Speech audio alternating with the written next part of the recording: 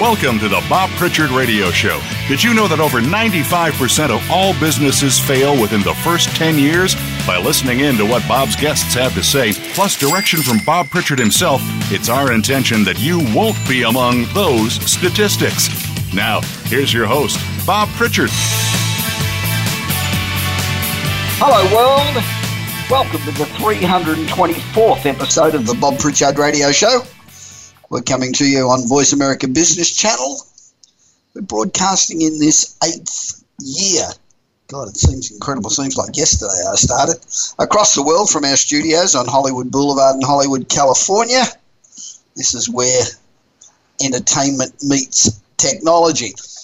I hope all of our listeners throughout the world and the 1.73 million readers of my 30-second read daily business newsletter, I hope you've settled back to work and are preparing for a terrific 2018. I really believe this is going to be a sensational year. I think 2019 might slow down a bit because we'll have interest rate rises this year, maybe 3 or 4 of them, and the labour market will tighten up as more and more jobs are replaced by robots and AI and, autonomous cars, etc. But, this year it's going to be a ripper. I don't know about you, but I love my Starbucks coffee. I really look forward when I'm out driving or I'm tripping across the country or whatever to head off to Starbucks and get a coffee. But you often hear that Starbucks coffee is part of the reason that people are getting fat. And, most people don't think of coffee as being fattening. Well, it's not actually the coffee that's fattening. It's all the crap they put in it. But if you want to go to Starbucks and have a healthy coffee, you can have a Cafe Misto. That's like a latte, but because it's coffee-based, the price is significantly less. And if you order any other size than tall, opt for non-fat milk. And the whole thing's just 80 calories. That's pretty good. Even if you're like me and have probably 6 or 7 coffees a day, it's still only 500 calories or so that's not bad. Cappuccinos are good. It's a pretty luxurious drink, and it combines equal amounts of espresso, hot milk, and frothed milk. And again, if you're getting bigger than a tall, choose non-fat milk. And the total calories, just 90. Not bad, again.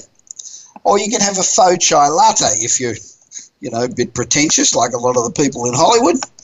And a chai tea latte from Starbucks. It overloads on sugar, but this quick substitute is a much healthier choice. Make sure to leave extra space in your cup. So when you order your coffee at Starbucks, you ask for room at the top. And it's 0 calories without the milk. So, there you go. They're healthy ones. Now let's talk about the fattening ones. How about s'mores frappuccino? Well, frappuccino is the second worst F word in our vocabulary. Not even sure what the first one is. I guess it's fuck. And when you're talking about s'mores frappuccino, even if you down 14 Chips Ahoy cookies, you still wouldn't consume as much sugar as you would slurping this drink. It's 590 calories, 22 grams of fat, 290 milligrams of sodium, 94 carbs, 88 grams of sugar. Oh, it has got 6 grams of protein. That's equivalent to over 25 teaspoons of sugar in your s'mores frappuccino. Wow, how healthy is that? Boy, you'd want to dive into one of those every day, but people do. And people drink several of them. So, they're having up to 100 teaspoons of sugar a day. Well, how about a white chocolate mocha? You'd like to start your day with 7 pastries worth of sugar, because that's what you'll be down if you get to the bottom of a white chocolate mocha with whipped cream. God, my hands are shaking just thinking about it. 580 calories, 26 grams of fat, 69 grams of carbs, 18 teaspoons of sugar. That's enough to send you off to the operating room. How about the popular tuxedo hot cocoa? Very popular. It's dark and white chocolate swirl together with a mocha drizzle. Very pretty drink. And it creates a sweet hot cocoa beverage. It has more calories than 7 blueberry waffles.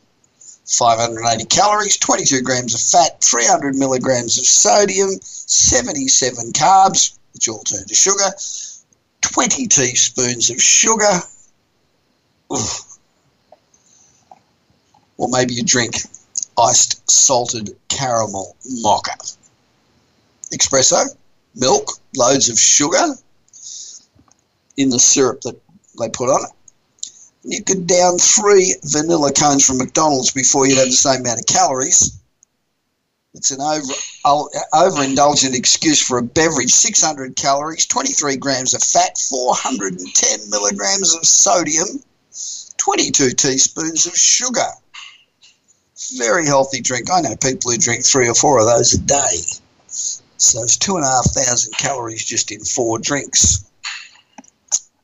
Cotton candy creme frappuccino blended cream. Have you seen that one? There's photographs of it in the store. Cotton candy cream frappuccino blended cream. It's 520 calories, 18 grams of fat, 320 milligrams of sodium, 85 grams of carbs, 25 teaspoons of sugar. The final one I'll mention is green tea creme frappuccino blended cream. In its purest form, green tea is a potent weight loss ingredient. But once it's mixed with sugar, milk and whipped cream, its health benefits go to shit. 550 calories, which is more than a Big Mac, 18 grams of fat, 320 milligrams of sodium, 91 grams of carbs, 25 teaspoons of sugar. Now, don't get me wrong, I love Starbucks. I think they're terrific. But choose your drinks carefully. During the week, and last week on the show, we're reflecting about the extraordinary changes that have taken place over the past 8 years of this show, from self-driving cars and trucks to Hyperloop, from Airbnb to Uber to cryptocurrency. It's been a remarkable period of time. And speaking of crypto, as you probably know, it took a major hit over Christmas. Our portfolio fell about 25%, but it only took a few days to recover, and we're now up about probably 30 or 40% on our previous high. And we're looking for a terrific year for cryptocurrency in 2018. I'm not necessarily talking about Bitcoin, although I still think Bitcoin is a great investment, and if you get in now, you'll double your money in the next couple of months. It's sitting around $15,000 at the moment, and I think that's going to go much, much higher. But we've got a portfolio, I think, of 10 or 12 cryptos, and each one of them is showing very strong growth. We actually had a handyman come in to do some work for us, and he came and he gave us a bill for $100. And so we gave him the $100, and then he turned around and he said, would you invest this in cryptocurrency for me? Because I really, the 100's not going to break me, but I wouldn't mind at least putting my toe in the water. So we said, yeah, we'll invest the 100 for you. So we invested the 100 in crypto for him, and 7 days later, he had $525. So we went from $100 to $525 in a week. Now, that's a hell of a lot better than working. So if you're not in crypto already, you should get in, because this year is going to be huge. But don't just go in and pick one. You've got to do your homework. You've got to study up on what they are and what the opportunities are. I'm a big believer in Ripple. I know it's got a couple of drawbacks, but it facilitates financial transfers in banks. And at the moment, to transfer money in a bank takes 4 or 5 days, and Ripple will transfer it in less than a second and for almost no fees. So according to Ripple, they've got about 100 banks involved at the moment. And last time I looked, it was about $1.80, which is down from about $3.60 a week ago. But it's going to go straight back up again. So don't worry about it. There's a few good ones. Funfair's another one, and that's crypto for gaming, for casinos, and I think that's another one that's really good. So if you're not in cryptocurrency, at least put your toe in the water, because you'll be very, very glad that you did. Last week there was a huge and a well overdue step forward for women. Iceland this week began putting in place a new law that requires companies and government agencies to prove that they're paying men and women equally, which now positions the country at the forefront of global efforts to minimise gender equality. The Equal Pay Standard took effect last Monday, and companies with 25 full-time employees or more must analyse their salary structures to ensure that men and women are being paid the same amount for doing the same jobs. About time. Then they must report back to the government for certification, or they face penalties that includes fines. I mean, when you think about it, it's bloody ridiculous that women can do the same job as a man, and in America get 77 cents in the dollar for it. It defies logic. And, it's part of the inequality. Another inequality, of course, is the number of women on corporate boards, the number of women that are CEOs of companies. I mean, it's time that we started taking very drastic action to eliminate these discrepancies. Now, Iceland's had equal pay laws in place since 1961, but the new standard's the first time that the nation's put in place specific steps to try and force companies to eliminate the pay gaps. And in 2017, for the 9th year in a row, Iceland had the best overall score on the World Economic Forum's Global Gender Gap Report, which measures the size of the differences between men and women in health, economics, politics and education in 144 countries. For wage equality, Iceland ranked 5th in the report, which said that globally the average pay for women in 2017 was $12,000 compared with $21,000 for men. In Iceland, women earned 14% less than men in 2015. In 2016, women accounted for 48% of the elected representatives in Iceland's parliament, and so it should be. I mean, if you have a look at the figures in America for female representation in both the Senate and the House, it's bloody pathetic. And it's a result of, firstly, it being an old boys club, but secondly, a lack of women wanting to run. And I think that's going to change this year. More and more women seem to want to run for the elections at the end of this year. And I think the Me Too movement is empowering women. So all these things are good. Now, Icelandic law since 2013 requires private companies of more than 50 employees to have at least 40% women or men on their executive board. But the gender pay gap issues have stubbornly persisted. While Iceland's come a long way and are in the forefront of gender equality in the world, they are still far from having equality. The interesting thing is that Icelanders support the new law. One survey shows the difference between income brackets and professions. 42% of executives and senior officials oppose the law, while overall just 21% of Icelanders are against it. I think the executives and senior officials are, firstly, they don't want to do the work probably, but secondly, The old boys clubs have been working for them, so they'll probably want to stick to it. The manager of the Confederation of Icelandic Employers, a business association, who is one of the law's critics, said the initiative created complications and additional expenses. The law mandates that smaller companies collect records that they say are technically difficult to obtain. Rubbish. While equal pay audits should be encouraged, it probably should be left to businesses to decide whether to institute such measures. The problem is they don't. Now, it seems to me that a law implementing a standardised job evaluation is not a solid fix to a problem of this nature. The deeply rooted stereotypes that favour men and women for certain jobs and professions, they're the fundamental problem. But this is a good start. You know, if people won't do it voluntarily, we have to find a way to force them. Now, do you get my daily 30-second read business newsletter? It goes out every day. We now got about 1.7 million daily subscribers.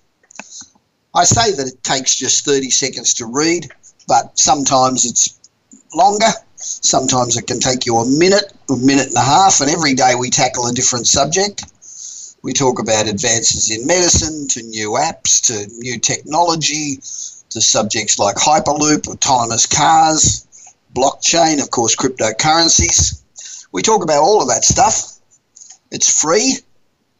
Its information is invaluable, and I guarantee you 100% that we will not give your email details to anyone. No one will not try to sell you a thing.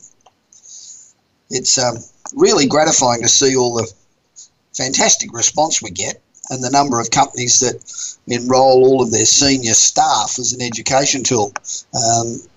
There's a big company in England, Shooter Healthcare, that does that, and a company in Australia, Australian Health and Leisure. And thank you. I really appreciate it. Now, if you don't get my daily newsletter, go to my website, bobpritchard.com, and enroll. Just think, if you go out to dinner with the boss and he starts talking about Hyperloop and you know all about it, or he starts talking about autonomous cars and you know about it, or he starts talking about Ripple and you know about it, or he starts talking about something to do with medicine and you know about it, you're going to go to the top of the class. You are going to be seen as somebody who is really smart and keeps abreast of what's going on. So if you don't get it, the only person you're robbing is yourself, and it's 100% free. bobpritchard.com, and just enroll. My guest today after the break is John Livesey. He's a top sales expert and funding strategist with over 20 years of experience. He's a great guy. I spoke to him about some help for me, and he gives startups the pitching secret to become irresistible to investors. It's bloody hard to raise money, but John is fantastic. And when he works with startups, they become master storytellers, so they inspire investors to join their team. John's been featured by both Entrepreneur and Inc., and is the author of The Successful Pitch.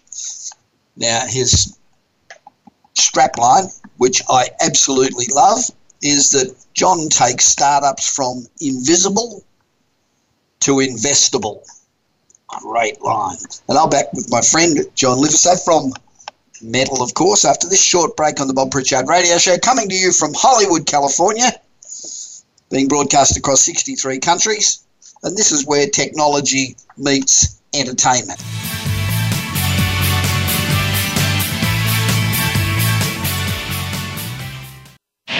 Do you want your business to achieve results you never thought possible? Bob Pritchard is recognized as the Business Leader's Advisor and has 30 years of experience as a straight-talking troubleshooter for Fortune 500 companies and SMEs across the world. Whether you need a checkup across all departments of your business or simply want to improve marketing, advertising, performance measurement, or some other area, Bob Pritchard will work his magic so you can blow away your competition. Bob Pritchard is also one of the most in-demand speakers in the world. Over 1,500 clients on 5 continents and countless standing ovations are a testament to how he changes the fortunes of business. Pick up Bob's new book, Kick-Ass Business and Marketing Secrets, at your nearest bookstore, or visit Bob's website at www.bobpritchard.com. Remember, if you want to be successful, call Bob Pritchard now. Worldwide phone numbers and more information can be found at bobpritchard.com.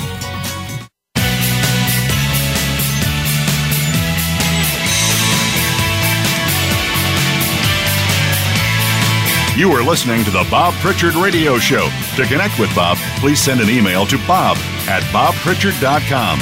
That's bob@bobpritchard.com. Now, back to the show. Welcome back to the Bob Pritchard Straight Talking Radio Show. Where over the past 5.5 or a bit more years, we've given you insights into the lives of, somewhere around 350 of the world's most interesting business people. We talk about what they do, what the challenges that they faced along the way, and we talk about how they overcame those challenges and try to find out what it is that makes them tick. It's extremely difficult to be successful in business.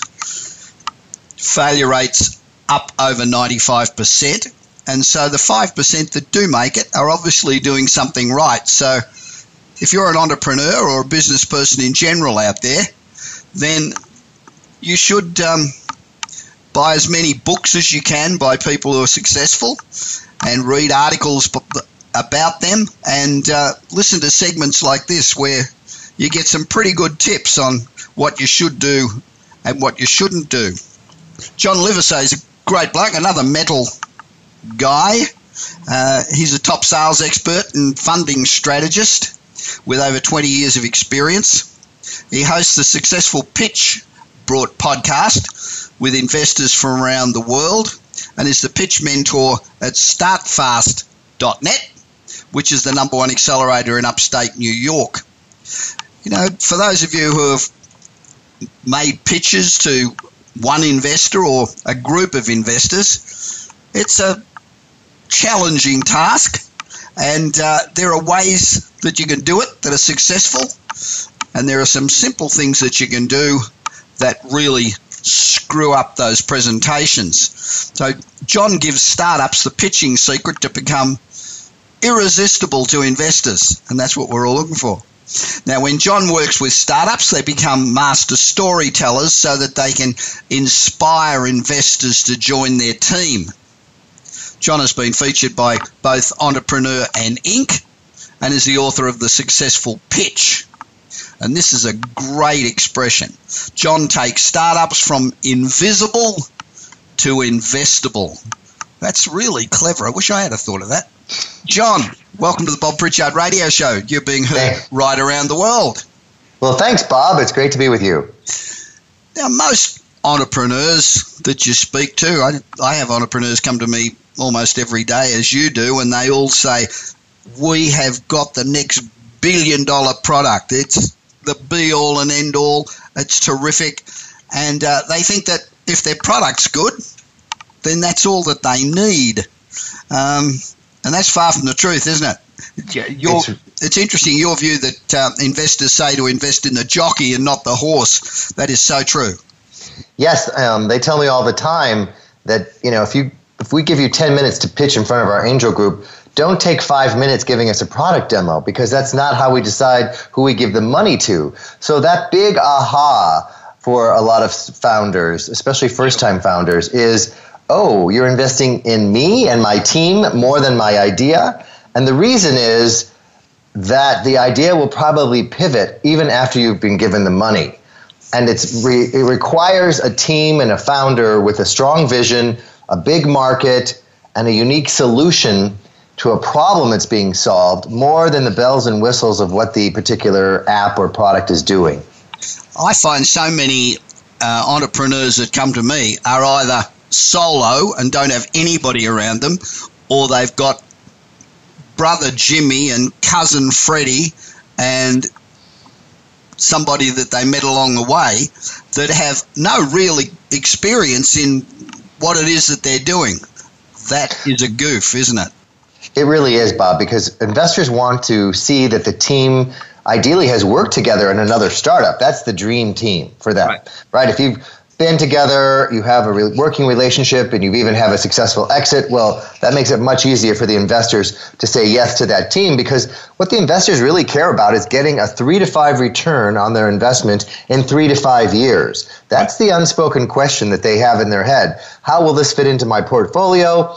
But more importantly, is this team wide and deep? In other words, are both the founder and the co-founder marketing experts, but no one's a tech expert, or are they both tech expert and no one knows marketing? So they're looking for a team that has complementary skill sets, not the exact same skill. Does that make sense? Yes, it does. So I'm out there, I've got a product, and I think it's pretty good.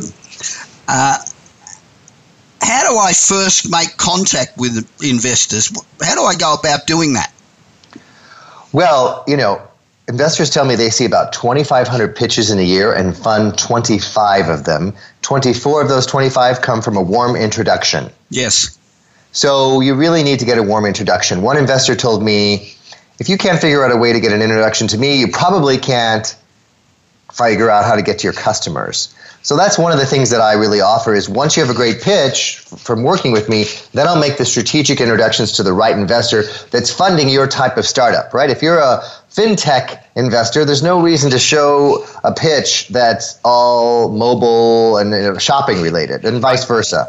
So that's the other thing is people really need to do their homework on what kind of investments does this particular investor like to fund?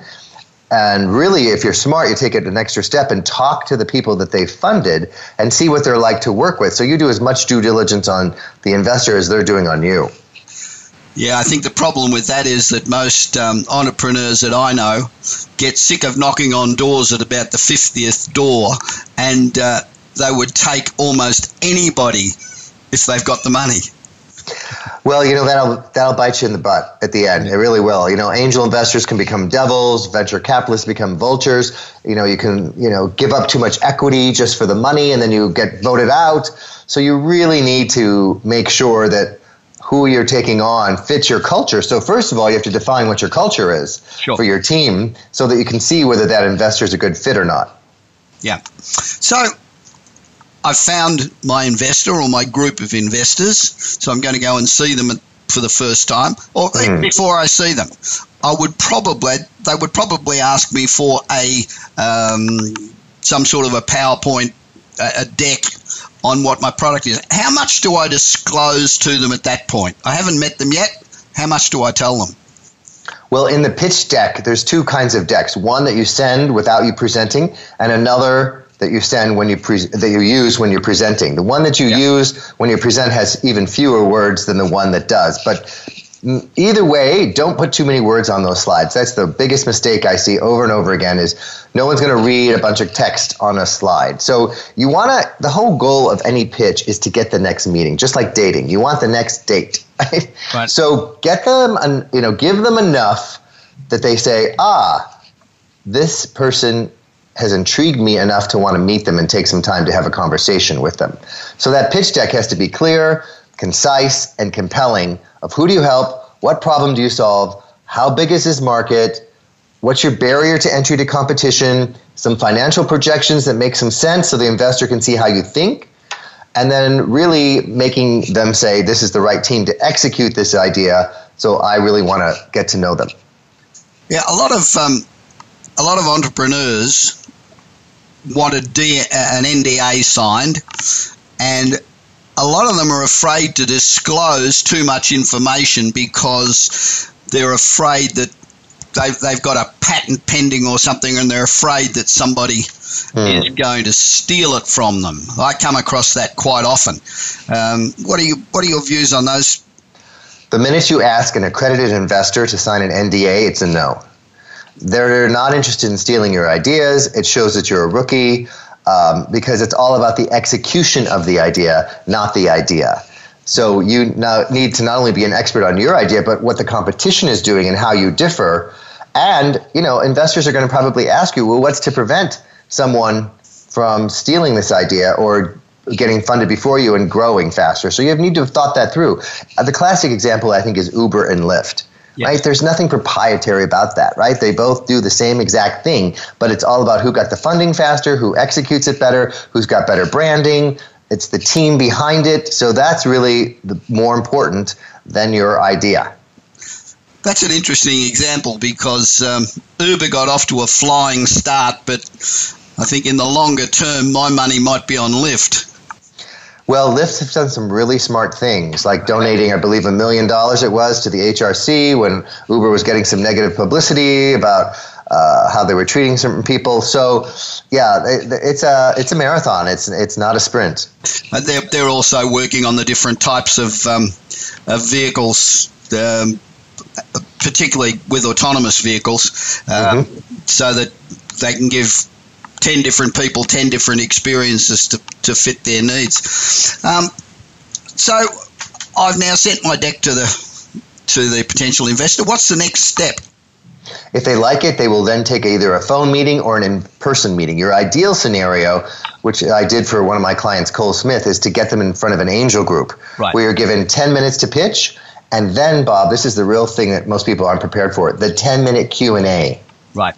So that pitch is important, but so is the Q&A. And what I do is I give my clients the questions they're going to get asked and prepare them for the answers, such as, what's it cost to acquire a new customer? If you don't have those answers ready and thought through, you're going to get a no. Right. And so you can't be defensive when you get asked a question either. Sometimes they're testing to see how coachable you are.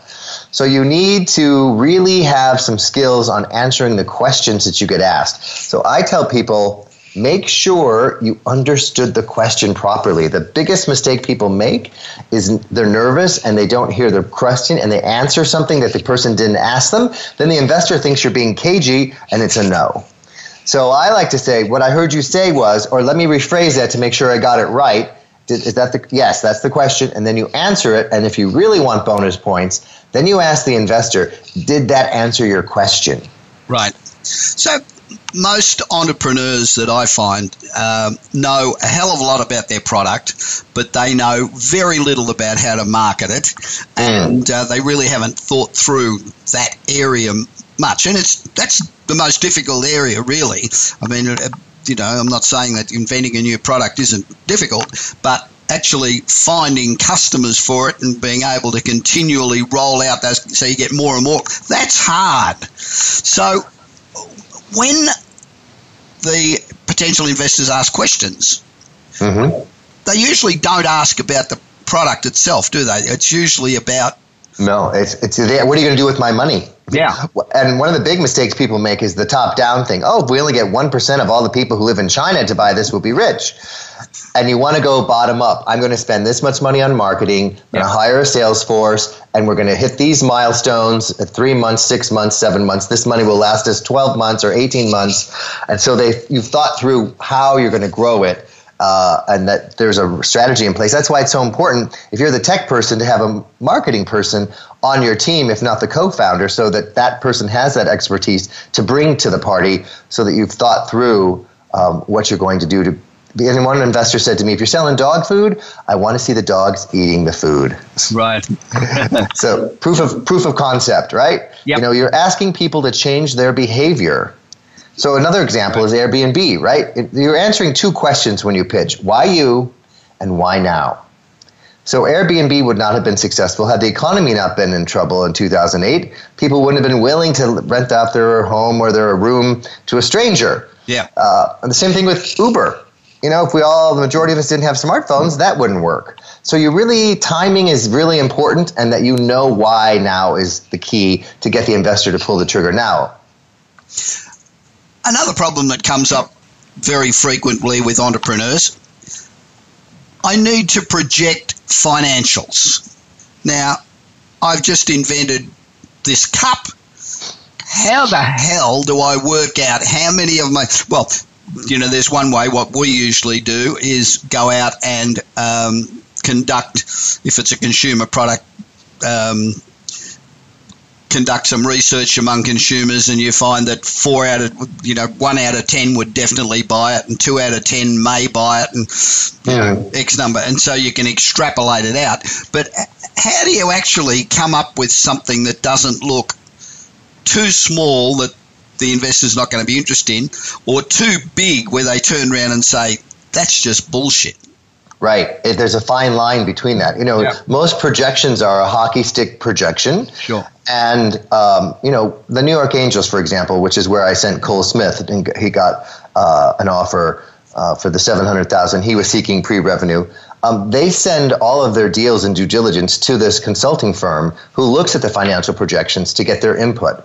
So what I've done is develop a relationship with that organization, and I have my clients show their financial projections to that consulting firm that the Angel Group uses before they even get in front of the Angels. Because what they're really looking for is how you think, right? The more experience you have, obviously, the better it is. So you need an expert to look at those financials and say, this is unrealistic. You've under budgeted here, over budgeted there. You'll never grow that fast. No one ever has. One of the big mistakes people make is they, quote, try to boil the ocean. Yeah. So, pick your lowest hanging fruit, pick one thing you do really well, and show how that's going to grow the company before you start talking about all the other things. My favorite example is Amazon. They just sold books first. Yes. And got proof of concept on that. Yeah. I think they've probably developed as they've gone.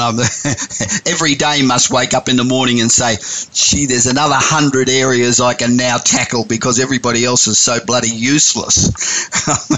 Well, you've got proof of concept. You've got the system in place. Yeah. And, if you 10x your business, the thing that probably falls down is you as the founder, and your systems aren't in place. So that kind of thought needs to really be put into financial projections so that if things did take off, that for example, I interviewed the founder of UGG, right. the sheepskin shoes and shoes. And, he had a marketing problem where he was showing models in his ad, and the surfers that were using it to keep their feet warm after surfing in Malibu were saying, those girls in the ads clearly aren't surfers. Right. So he had the wrong message to the right market. So then he got up-and-coming surfers because he couldn't afford professionals to be in the ads, and the business took off. So he needed funding to meet the demand. Yeah. But, because if you don't meet the demand and you've got all this advertising, then people will get mad and not come back. So you need to be prepared of what you're going to use the funding for. Okay, so I've got the nod. I've got 10 minutes in front of a funding group. What's the allocation of that 10 minutes? What makes a great pitch? Well, you really only have 90 seconds in the first 90 seconds, even though they give you 10 minutes. You've got to grab them. I say grab their heartstrings so they'll open their purse strings. Our brains are wired to go, oh, another pitch, right? So you've got to give me something that I've never heard before, that a statistic or something that I'm like, oh, what? This is something new. Right, and then you get people right away out of that into the imagination. Imagine there was a way that people wouldn't have to wait in line in Vegas in the 100-degree heat at a convention, or that you wouldn't have to stand in the rain in New York praying for a cab to come by that never comes by. Well, you don't have to imagine it because we're going to. So that's how you would paint that picture for Uber. So that's the official hook, right? Don't talk and make people guess what it is you're doing. You got to get right to it. Here's how big this problem is. I've personally experienced it, or whatever your core issue is that makes you uniquely qualified, that you pull them in right away and then get them into, here's the big problems we're solving, and here's our unique solutions, and here's how big this market is. And then if you have something to show of how you're doing it, any kind of look at your financials, the competition, maybe a grid that shows where you are compared to the other people. And then, of course, the team slide is the most important slide, in my opinion, based on the feedback I've heard. Yes. Why this team is uniquely qualified. Tell the story again around you and why, your story of origin, why you're so passionate about this. It has to be more than just making money to keep going. And then anybody else who might be on your advisory board that's involved, any, letters of intent, any kind of traction. It doesn't have to be revenue.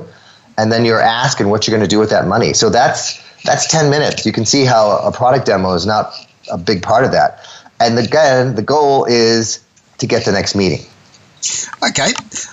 When asked, most people say that they would rather die than go out and stand in front of people and speak.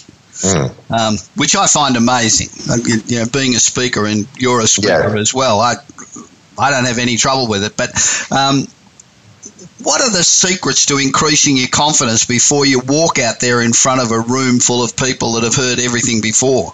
Well, Arthur Ashe said it best, I think. The key to success is confidence, and the key to confidence is preparation. Right.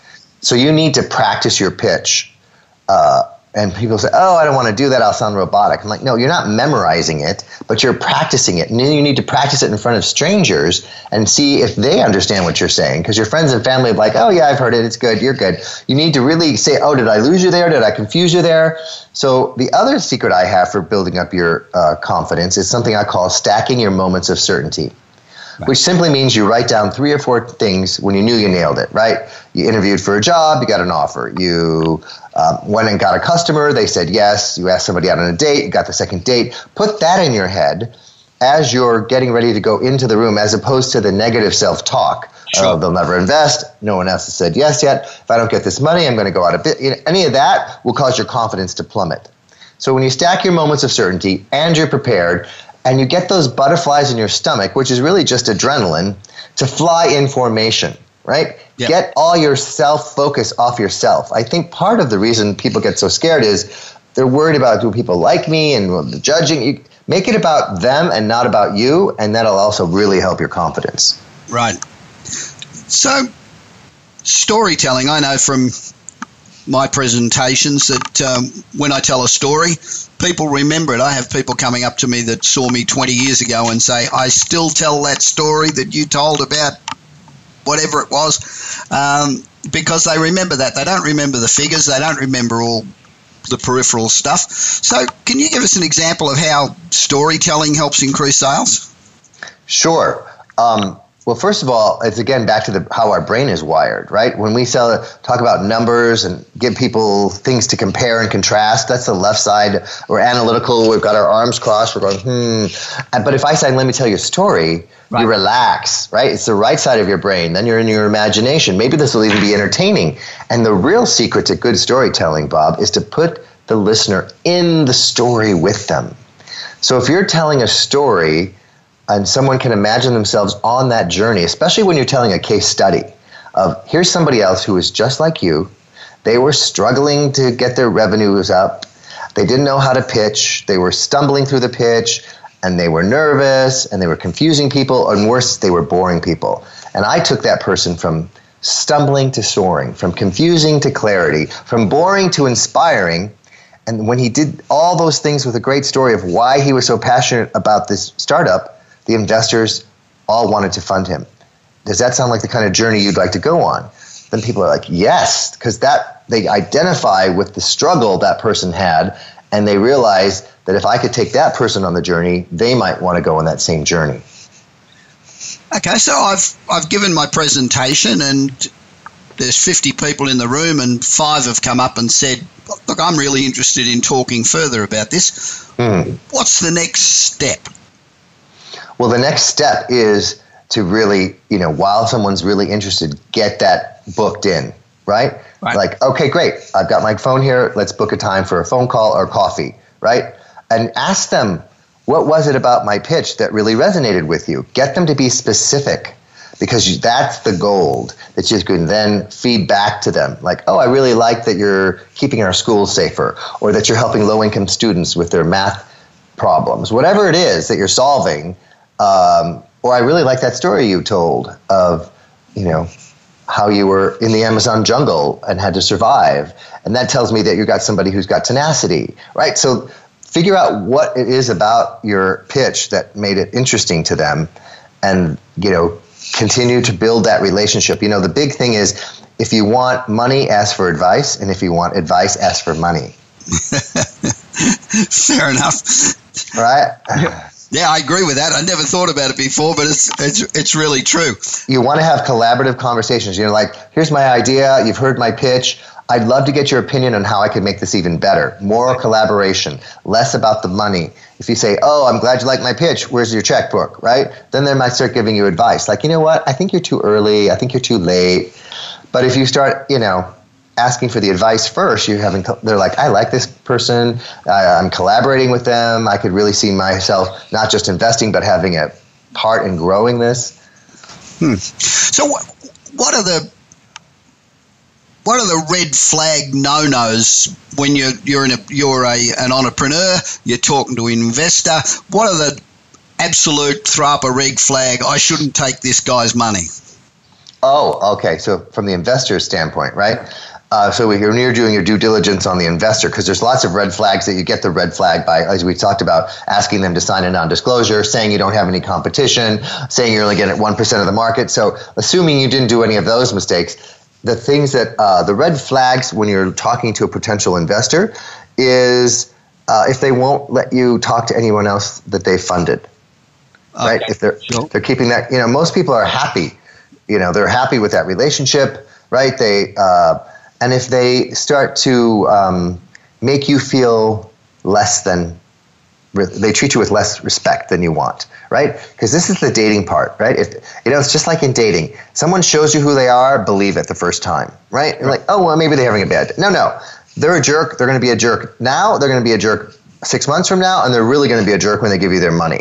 Right. So if they start, there's a different way to ask someone a question, right? I'm curious, have you thought of this?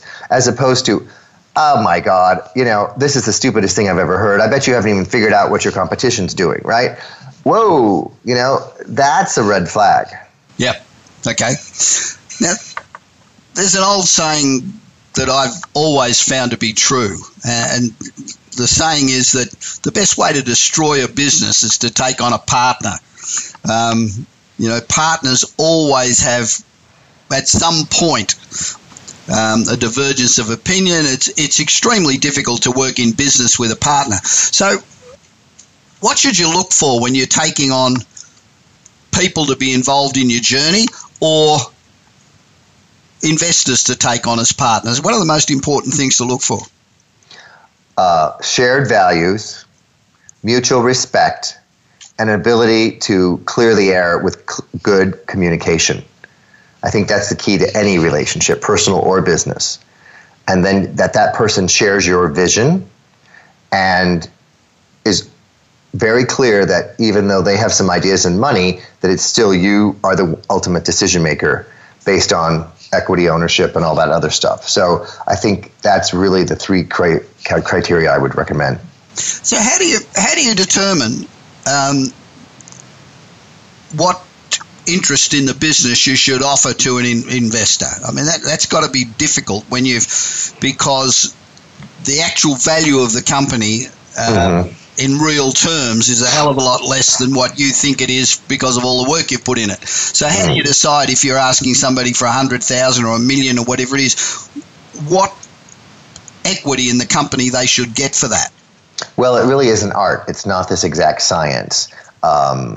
And one of the best things you can do is have really good people on your team and really good people on your advisory board. Right. That helps get your valuation up. There's all kinds of methods. There's a Berkes method of evaluation. Your early money is going to be your most expensive money. You're going to have to, because whoever comes in early is taking the most amount of risk, and therefore they want the biggest upside. So you just have to realize that. Popular now is convertible notes. Yes. Where you're not, coming up with a fixed value right at the moment, and that it changes as the company grows. So that's a whole separate topic. But I think being reasonable and doing the math and understanding, like if I ask for 10% and $1 million, then that gives my company X valuation, and what's that based on? And not just your own perception. It's kind of like selling a house, right? It doesn't matter what you think and how much sweat equity you put into the house. It's what the comps are. Yeah. So from an investor's point of view, would they rather an equity position or a convertible note? Which is the most popular? Well, I think some people are willing to do convertible notes because they realize that things change and things get diluted and all that kind of stuff. So it really is all how experienced the team is that determines how comfortable the investors are in what their initial offering is. Right. Okay. So let's talk about John Livesey for a minute. I would imagine that for most entrepreneurs, certainly nearly every entrepreneur that comes to me, consulting with you would be an enormous benefit. So I'm an entrepreneur. I'm sitting out there listening to this show thinking, God, I need all that knowledge and that all those techniques to be able to get investors. Is it going to send me broke to hire John Livesey? Well, I think if you're starting any business, you need to have some capital, either from friends and family or your own money. Whether you're opening a bakery, you still have to buy the supplies. So the biggest mistake people make is putting all their money on a patent or hiring all these lawyers, to get everything set up. And you need some of that. But the number one reason people go out of business is lack of customers and then lack of funding. So I say you have to invest in learning this ecosystem, right? It's a dance, it's a language, and you can try it on your own, or you can hire me think of me as a Sherpa. So I charge $5,000 to work with people for 10 one-hour one-on-one sessions to get their pitch right, to get them, practiced and the answers that they need, all of the things, and then start making strategic introductions to investors, getting offers, and then ideally getting more than one offer so I can help them through that due diligence process. So do you help people actually get in front of Pasadena Angels? Or yes. Mm-hmm. So you actually do that as well? So, yes. Because I find for most entrepreneurs, trying to find investors is a very difficult task. Well, I've interviewed over 100 investors from different angel groups and VCs on my podcast, and they tell me every day, bring me good deals. Yeah. And if you introduce me to somebody, we're going to trust that they have a good pitch because you're the pitch whisperer. So that's what I have to really say to people. It's not just the introduction, it's having the good pitch to get the yes. For example, I interviewed Ben Nazarin in Silicon Valley, and he said, I like to see the team slide as the second slide. Well, that's not the normal order of a slide deck. Sure. But now I know that when I connect people who he likes to invest in artificial intelligence and big things like that let's make sure that team slide is the second slide on the pitch deck because that's what Ben wants to see. So it's knowing all those nuances that really make the difference to get them to say yes and get the next meeting. What are your views on crowdfunding? I'm a big proponent of equity crowdfunding, not the rewards crowdfunding, but there's one called dreamfunded.com started by Manny Fernandez, who is also an accredited investor. He was on CNBC's Make Me a Millionaire Inventor. And now that the laws have changed since May of last year, you don't have to be an accredited investor to invest. Right. And it really helps people get their startup out there. But again, in crowdfunding, you have to bring your own crowd. Yep. So social proof is still important. If you're trying to raise $100,000, $500,000, you need to show that you're almost halfway there from friends and family so people go, oh, there's some traction here. And again, the story is equally important. But you can do rounds now with dreamfunded.com and an angel group. One can raise $250 and an angel group goes, okay, then we're in for $250 and now you've got your $500. So it's really changing the way things are done, and I think it's fantastic. And you give advice on crowdfunding, Kickstarter, etc. as well? Yes. I mean, I usually just work with people who need $250 and up. Right. So the rewards, Kickstarter, Indiegogo, that's typically under that amount. Yeah. So that's not what my specialty is. I'm equity crowdfunding, angel investing, and VC investing. Okay. John, thank you very much for speaking with me on the Bob Pritchard Radio Show. You can learn more about John Livesey at successfulpitchpodcast.com. And I advise everybody who's an entrepreneur to go and find that $5,000 because I think it will make one hell of a difference, not only right now when you're out there looking for investors, but for the rest of your life. So it's a great $5,000 investment. And I'll be back with more of the Bob Pritchard Radio Show on Voice America Business Network after this short break.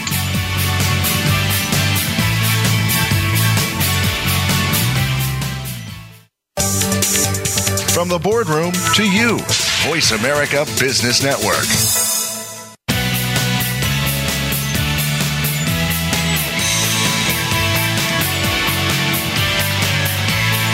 You are listening to the Bob Pritchard Radio Show. To connect with Bob, please send an email to bob@bobpritchard.com. That's bob@bobpritchard.com. Now, back to the show. Welcome back to the Bob Pritchard Straight Talking, absolutely no bullshit business radio show on Voice America Business Channel. On this, the second week of what I'm convinced will be a fabulous 2018. I hope you continue to listen and to read the newsletters and continuing to make the Bob Pritchard Radio Show the number one business radio show in the world for entrepreneurs. And we broadcast each week from Hollywood Boulevard in Hollywood, California, where entertainment meets technology. I was reading during the week that Bill Gates thinks that there's 6 innovations that could change the world. And I'll just run through them. He thinks better vaccine storage will make a huge difference because vaccines have saved millions of lives around the world, but they spoil very quickly if they're not stored at the right temperature. A group of inventors from Global Good in Seattle have created an innovative new refrigerator called the Meta Fridge. It stays cold enough to keep vaccines safe even during long power outages. They're also working on a portable cooler that enables vaccinators to travel farther and reach kids in the most remote places. The second thing that Bill Gates thinks is a huge move forward in 2018 is gene editing. I spoke about this about a year ago, and I advised you to get involved in one of the 2 companies that has the CRISPR technology, CRISPR, and I'm involved in one. Not involved, I've invested strongly in one. But imagine a future where we could edit a sick person's DNA to make them better, or remove the genes that enable mosquitoes to transmit malaria, for example. We're still in the early stages of development, but Gates knows there are a lot of questions about how to use this technology responsibly, but he's very confident about the possibilities. The company that I'm involved in or invested in is called CRISPR Technologies, and it's well worth an investment. It's gone up quite considerably in the last 3 months. The next one is solar fuel, and if we're going to end our dependence on fossil fuels and curb climate change, we need a lot of different approaches. And Gates recently visited a lab at Caltech where researchers are exploring ways to turn the sun's energy into fuel. So we're still a long way off from the day you can fill up your car with solar fuel, but Caltech's creative approach gives Gates hope that we'll achieve an energy miracle in the very near future. The next one is mRNA vaccines. And, you know, most vaccines use weakened or inactivated forms of a virus to help your body create immunity and prevent disease. Scientists are studying how to use genetic material instead, which would make it much quicker and less expensive to develop new vaccines. If we can teach the body to create its own natural defences, we can revolutionise the way we prevent disease. Improved drug delivery is another one. A company called Intarsia wants to change that. They've created a small device that gets implanted under your skin and slowly releases medications over time. So Gates is very hot on that. And of course, the last one is artificial intelligence. Of all the innovations on this list, this one seems to be the surest bet to transform the way we live. And although AI is going to create new challenges that we need to address, we are confident that it will make our lives more productive, more efficient, and easier overall. I heard a great saying during the week: the way to succeed faster is to double your failure rate. And when you think about that, it's pretty true. Remember, if you're not living on the edge, you're taking up too much space. Get out of the way and let somebody who wants to succeed get past you.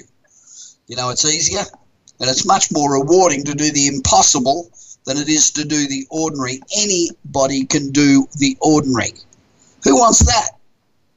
It's better to aim for the stars and miss than to aim for the gutter and succeed.